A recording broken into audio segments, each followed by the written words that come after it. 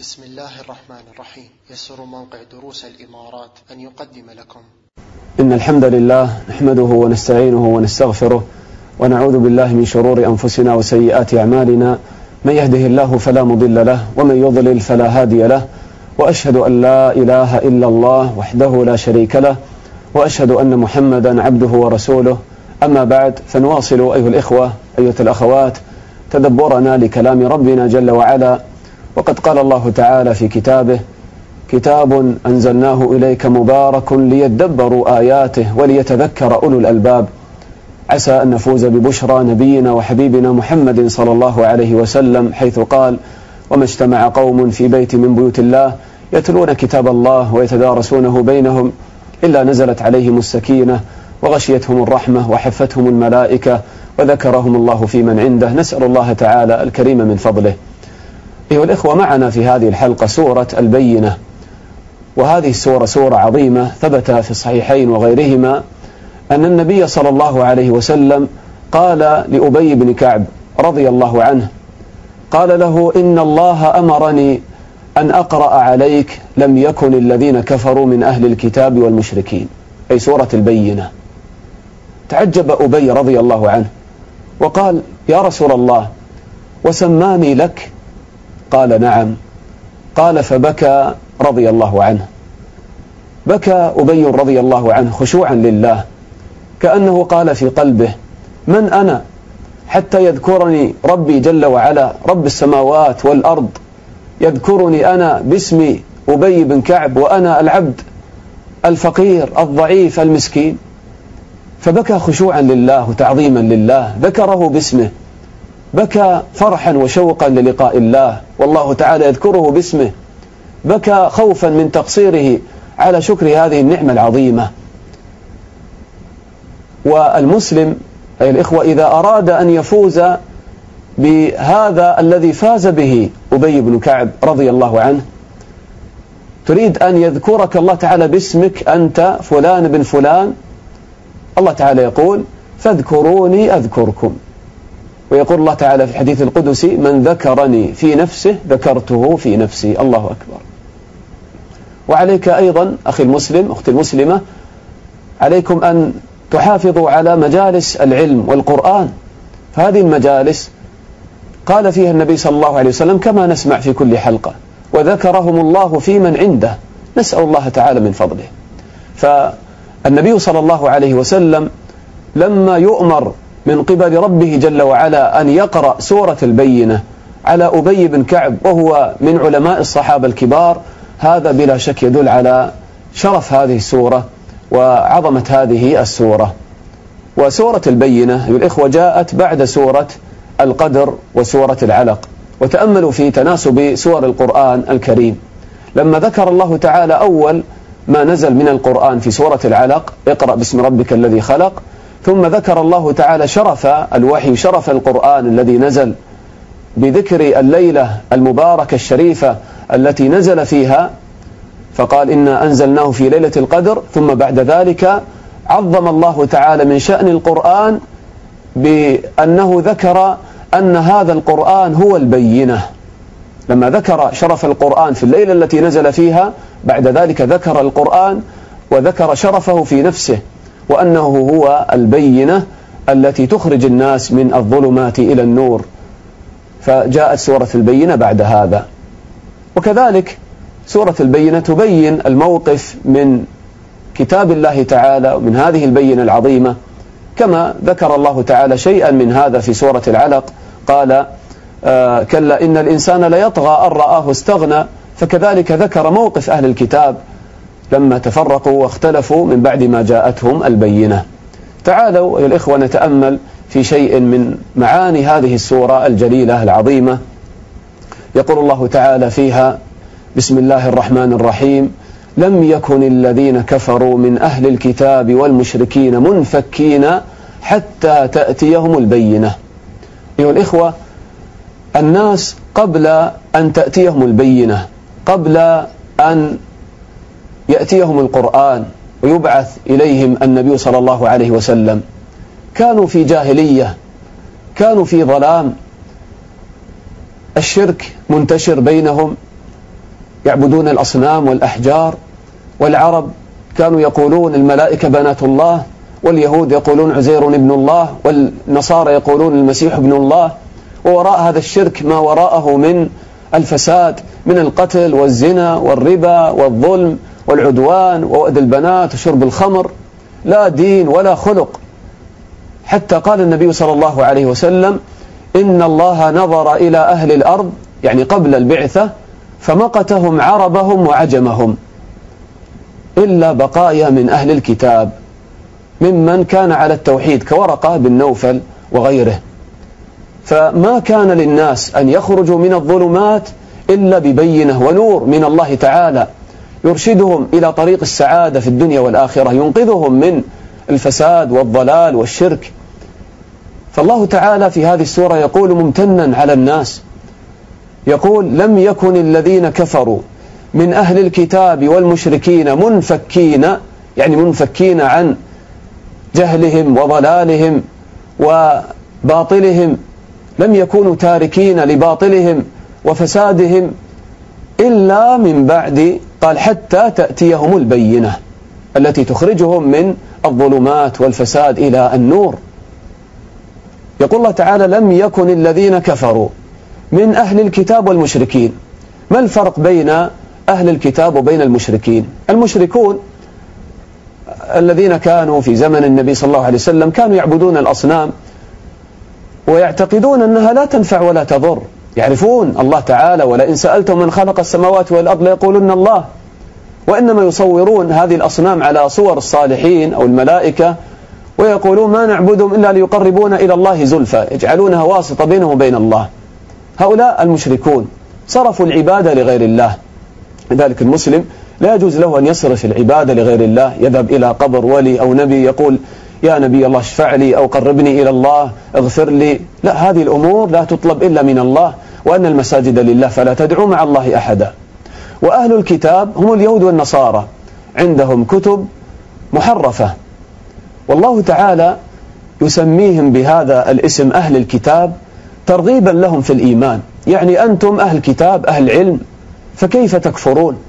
كيف لا تستجيبون وعندكم علم بالنبي المبعوث صلى الله عليه وسلم؟ وأيضا السورة سورة البينة مدنية، فيعني الخطاب أيضا كان هنا مع أهل الكتاب، وقدمهم أيضا هنا في الخطاب على المشركين، قال: من أهل الكتاب والمشركين، لأنها سورة مدنية تخاطب أهل الكتاب أصالة، اليهود الذين كانوا يعيشون في زمن النبي صلى الله عليه وسلم في المدينة، وكذلك النصارى. وأيضا أهل الكتاب كما عرفنا عندهم علم، والعالم يعني أشد جرما إذا خالف وإذا يعني عصى وكفر بعد أن تأتيه البينة. فقدمه الله تعالى في هذه السورة، قال: لم يكن الذين كفروا من أهل الكتاب والمشركين. هنا سؤال أيها الإخوة: هل أهل الكتاب مشركون؟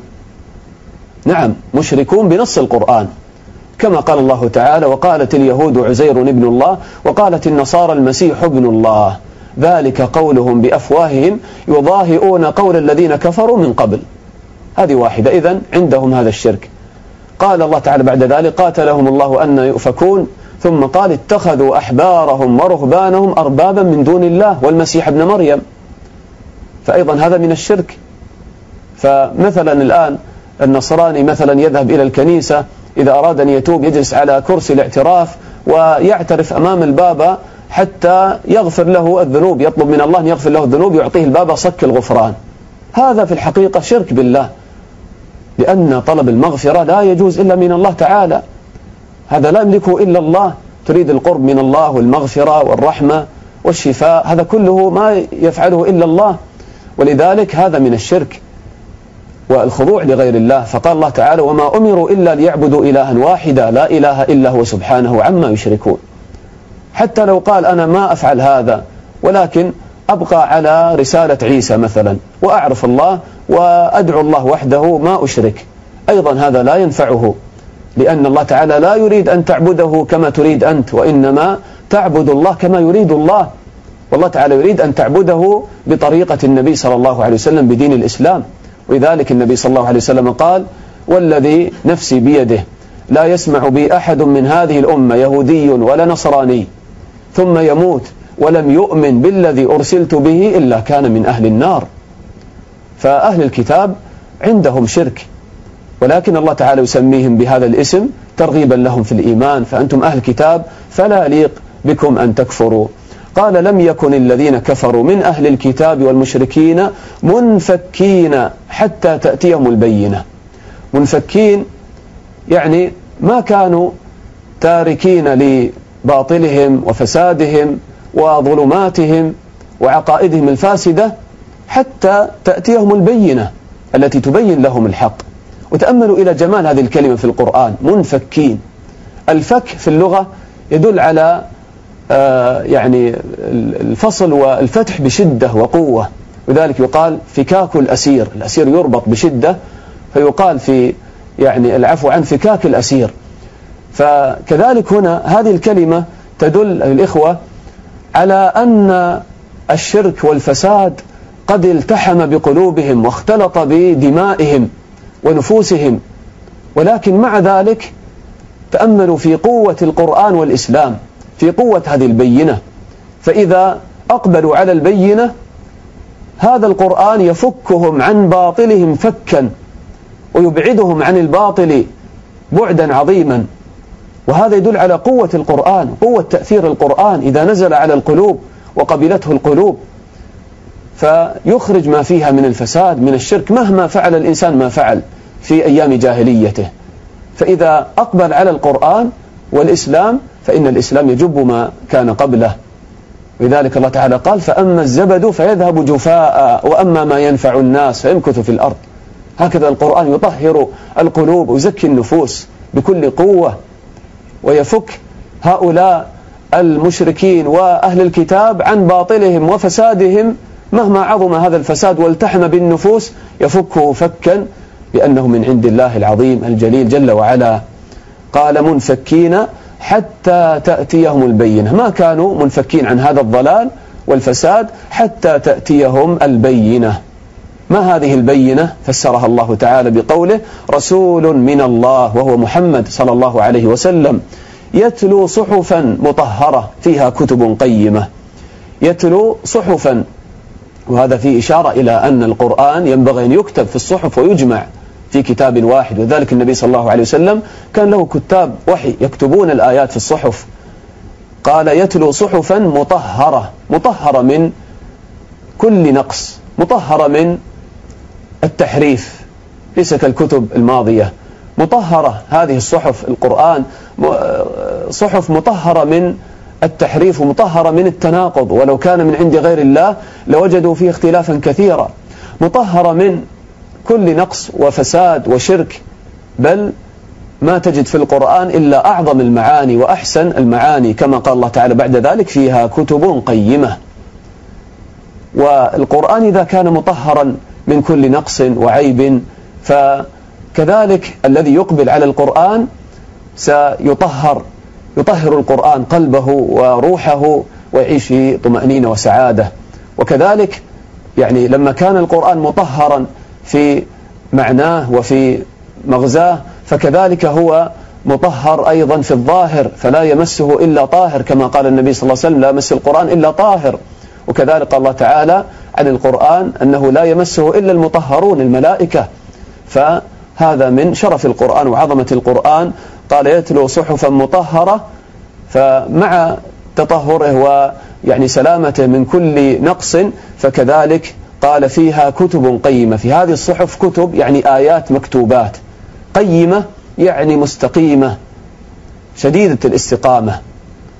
ويقال يعني قام يقوم قائم، والقائم منتصب فيكون مستقيما.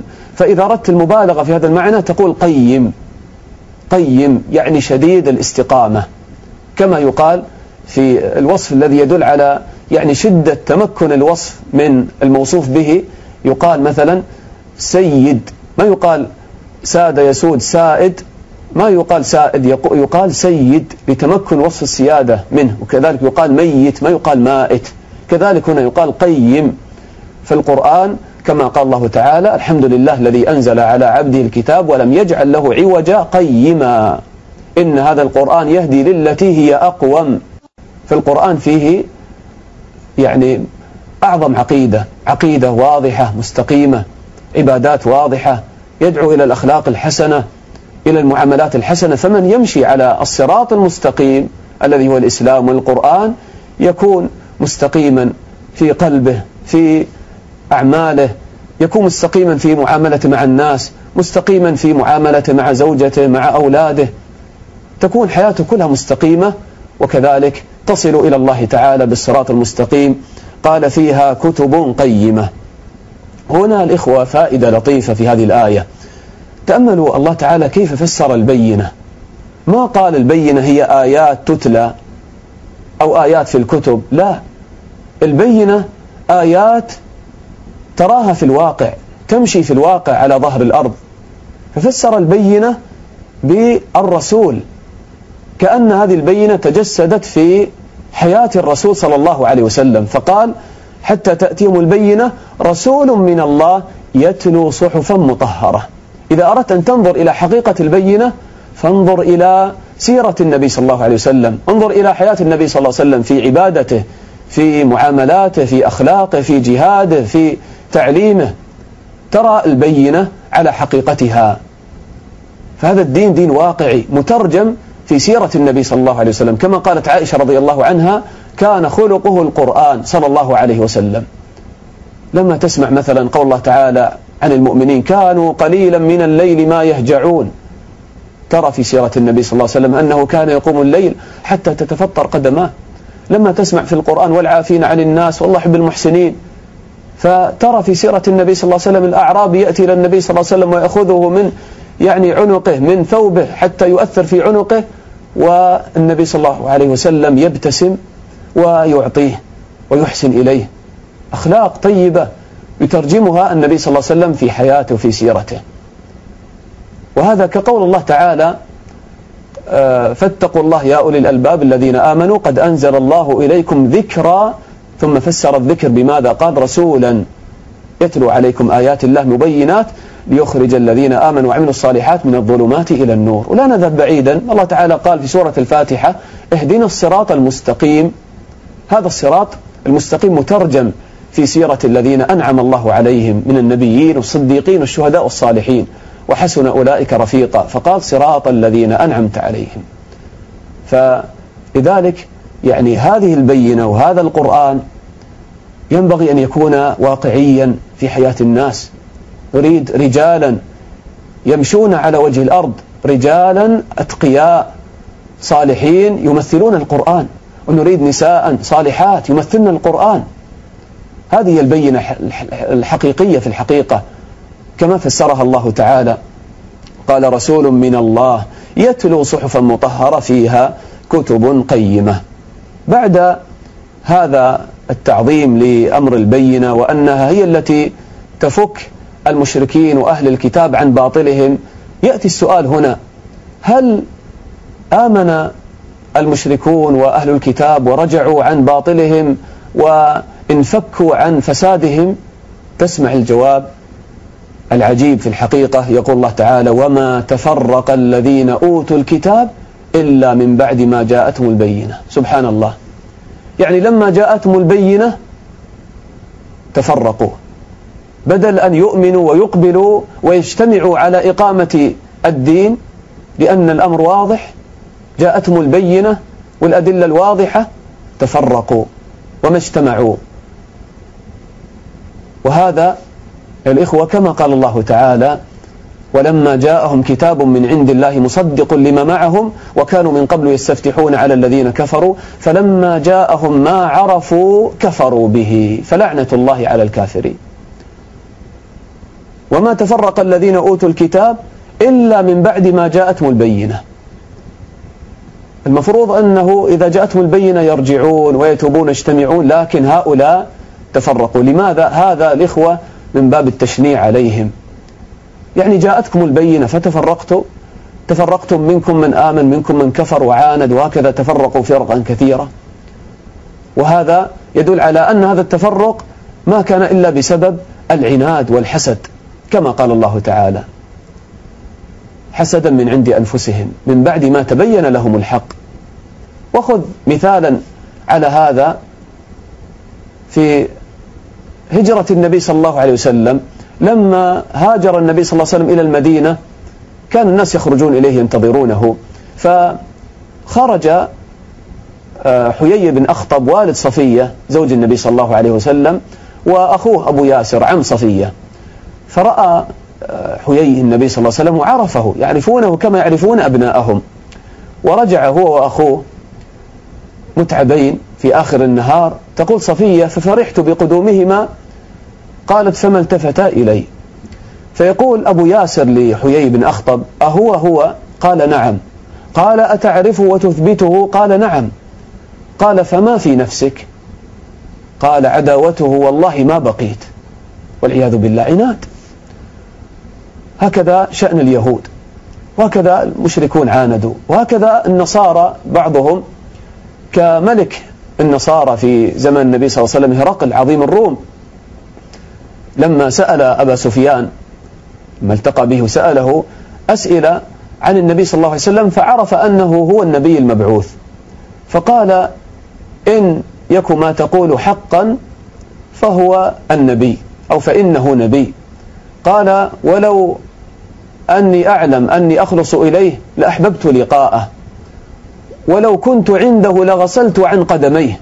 تأملوا، ملك الروم يقول هذا في نبينا صلى الله عليه وسلم، يقول: لو كنت عنده لغسلت عن قدميه، تعظيما للنبي صلى الله عليه وسلم. قال: ولا يبلغن ملكه ما تحت قدمي. هم أن يسلم، وجمع عظماء الروم وعرض عليهم هرقل الإسلام، فحاصوا حيصة حمر الوحش، يعني غضبوا وارتفعت أصواتهم، فخاف هرقل على نفسه وخاف على ملكه أن يزول، فقال: أنا أريد أن أختبركم في دينكم، فرأيت منكم الذي يرضيني، فسجدوا له وبقي على حاله، ذلك بأنهم استحبوا الحياة الدنيا على الآخرة، وإلا في الأمر واضح، البينة واضحة. فالمسلم الإخوة كذلك لا ينبغي أن يتفرق المسلمون في أمر دينهم، والدين واضح الحمد لله، العقيدة واضحة في القرآن، والعبادات واضحة، والمنهج واضح في القرآن. نعم، هناك مسائل فرعية في الدين للخلاف فيها، يعني هناك وجهات نظر محتملة وقريبة ولا تفسد في الود قضية، لكن أن يختلف المسلمون في أصول دينهم، في أسماء الله وصفاته، في موقفهم من الصحابة رضي الله عنهم، في مسائل عظيمة في الدين، والبينة أمامهم واضحة، آيات تتلى في كتاب الله وأحاديث النبي صلى الله عليه وسلم واضحة، فهذا لا يليق بالمسلم. والنبي صلى الله عليه وسلم قال: يحذرنا من التفرق، وستفترق هذه الأمة على 73 فرقة كلها في النار إلا واحدة. قالوا: من هي يا رسول الله؟ قال: من كان على مثل ما أنا عليه اليوم أصحابي. إذا اجتمع المسلمون على الكتاب والسنة وعلى منهج الصحابة رضي الله عنهم اجتمعوا على خير، واعتصموا بحبل الله جميعا ولا تفرقوا. قال: ولا تكونوا كالذين تفرقوا واختلفوا من بعد ما جاءهم البينات. نسأل الله تعالى أن يرد المسلمين إلى دين ردا جميلا، وأن يؤلف بين قلوب المسلمين. قال: وما تفرق الذين أوتوا الكتاب إلا من بعد ما جاءتهم البينة.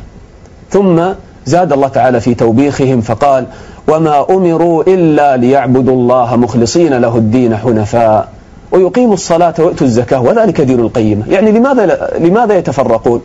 لماذا يعاندون ويكفرون؟ الله تعالى ما أمرهم في هذا القرآن إلا بما يوافق العقل ويوافق الفطرة، بل يوافق ما في كتبهم، ما أمرهم بأمور لا تطاق. قال: وما أمروا، يعني في القرآن وكذلك في كتبهم، وما أمروا في هذه البينة إلا ليعبدوا الله مخلصين له الدين حنفاء ويقيموا الصلاة ويؤتوا الزكاة. تأملوا كيف الله تعالى حصر أمره ووحيه في هذه الأمور الثلاثة.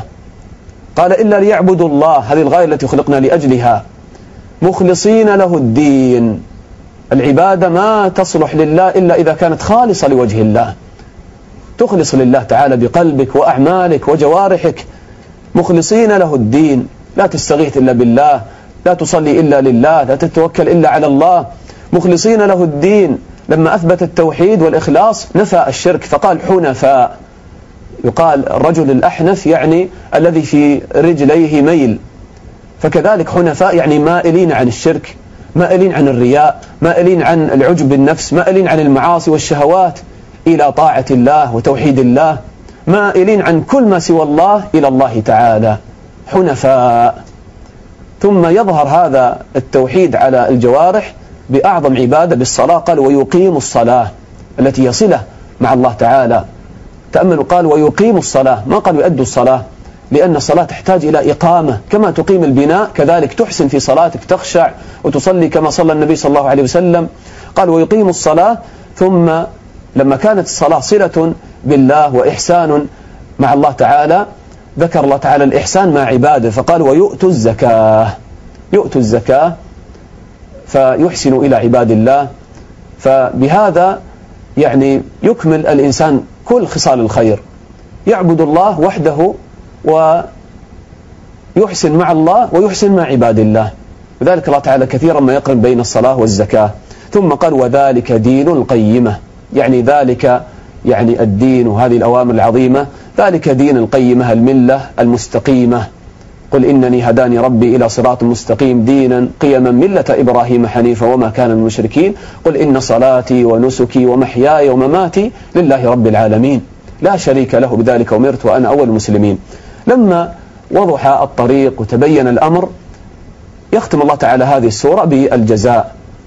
قال إن الذين كفروا من أهل الكتاب والمشركين في نار جهنم خالدين فيها والعياذ بالله أولئك هم شر البرية، أولئك هم شر البرية يعني الخليقة. يقال برأ الله الخلق يعني خلقهم على أتم صورة وميز صورتهم. الخالق البارئ، الخالق يعني خلق أصل الخلق ثم لما خلق الإنسان أيضا برأه يعني ميزه عن الحيوان بصورة الإنسان. ولذلك تأملوا إلى جمال هذه الكلمة هنا، يعني البرية تتناسب مع ألفاظ سورة البينة، تتناسب مع البينة القيمة البرية، وفي قراءة البريئة يعني الخليقة.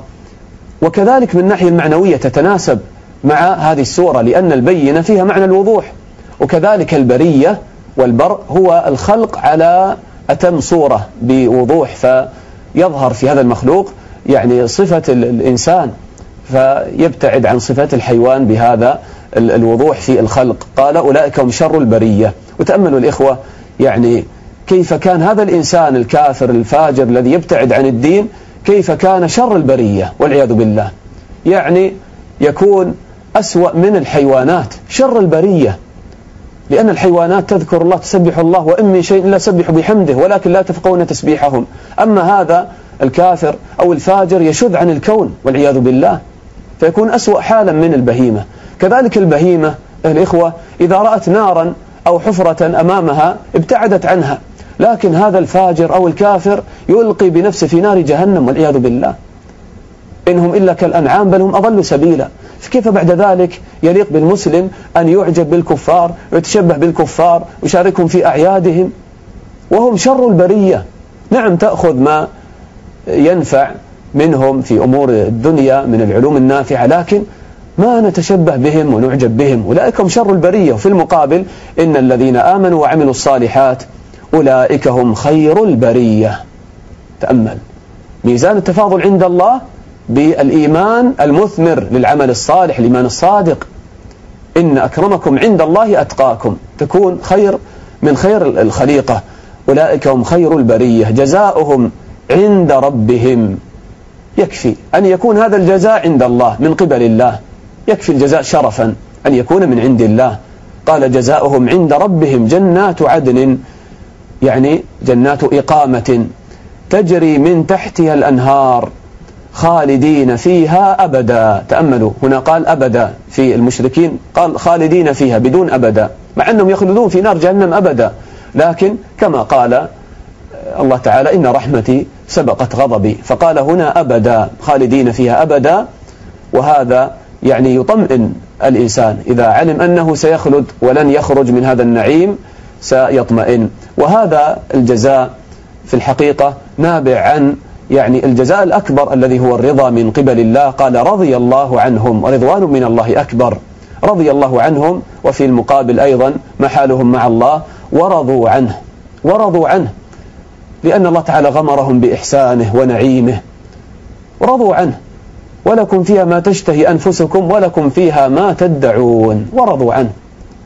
وأيضا لو نتأمل هنا في هذه الكلمة، هل الإنسان يصح أن يسأل هل أنت راض عن الله؟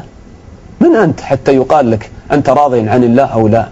لكن إخوة، الله تعالى يقول مثل هذه الجملة ليكشف عن كمال السعادة التي ينعم بها أهل الجنة. كمال السعادة بالرضا. انظر إلى الفقير شديد الفقر، لو كان راضيا قنوعا يعيش في سعادة. وانظر إلى الغني الذي لا يرضى عن حاله، ينظر إلى من فوقه يكون تعيسا شقيا في الدنيا. فالرضا هو كمال السعادة وأساس السعادة. فقال رضي الله عنهم ورضوا عنه، فكانوا في أكمل صور السعادة لأنهم كانوا يرضون بالله تعالى في الدنيا. ذاق طعم الإيمان من رضي بالله ربا وبالإسلام دينا وبمحمد صلى الله عليه وسلم نبيا. وختمت هذه السورة بهذا الختام الجليل، قال ذلك لمن خشي ربه. ذلك الجزاء العظيم لمن خشي ربه. فالجنة الإخوة تحتاج إلى خشي ربه فأطاعه وابتعد عن معصيته وأقبل على الله. من خاف أدلج ومن أدلج بلغ المنزل. ألا إن سلعة الله غالية، ألا إن سلعة الله الجنة. تأملوا هنا، قال خشي ربه، كلمة الرب تدل على المحبة، لأن الله هو الذي ربانا بنعمه وهدانا، فتفتح في قلب المسلم الرجاء والمحبة. فجمع الله تعالى بين مقام الخشية وبين مقام المحبة، كما قال من خشي الرحمن بالغيب وجاء بقلب منيب، فجمع بين الخشية واسمه الرحمن. فكذلك هنا خشي ربه. فأنت إذا خشيت الله وخفت الله تعالى تفر من غضب الله إلى رحمة الله، تفر من الله إلى الله. تكون هذه الخشية ممزوجة بطمأنينة ومحبة. وأيضا تأملوا إلى هذا الختام البديع لهذه السورة. لماذا قال ذلك لمن خشي ربه؟ سورة البينة الإخوة، ما الذي منع هؤلاء الكفار وأهل الكتاب من أن يقبلوا على البينة؟ يعرفون الحق لكن ما عندهم خشية. فالخشية هي أساس قبول البينة، وذلك الخشية والبينة والعلم يتقارنان. إنما يخشى الله من عباد العلماء. كلما كنت أشد خشية لله ازددت علما، وكلما ازددت علما ازددت خشية. قال ذلك لمن خشي ربه. فما أروع هذا الختام لسورة البينة. فختمت سورة البينة بمقام الخشية الذي هو سر الاستفادة من البينة والازدياد من البينة. ذلك لمن خشي ربه. وأختم بهذه اللطيفة العددية في هذه السورة. عدد آيات سورة البينة 8 آيات. 8 آيات. واقتران الخشية بكلمة الرب جاء في القرآن كله كما في المعجم المفهرس 8 مرات. خشي ربه جاءت في القرآن 8 مرات. وهذا تناسب لطيف. نسأل الله تعالى أن يجعل القرآن العظيم ربيع قلوبنا ونور صدورنا، والحمد لله رب العالمين.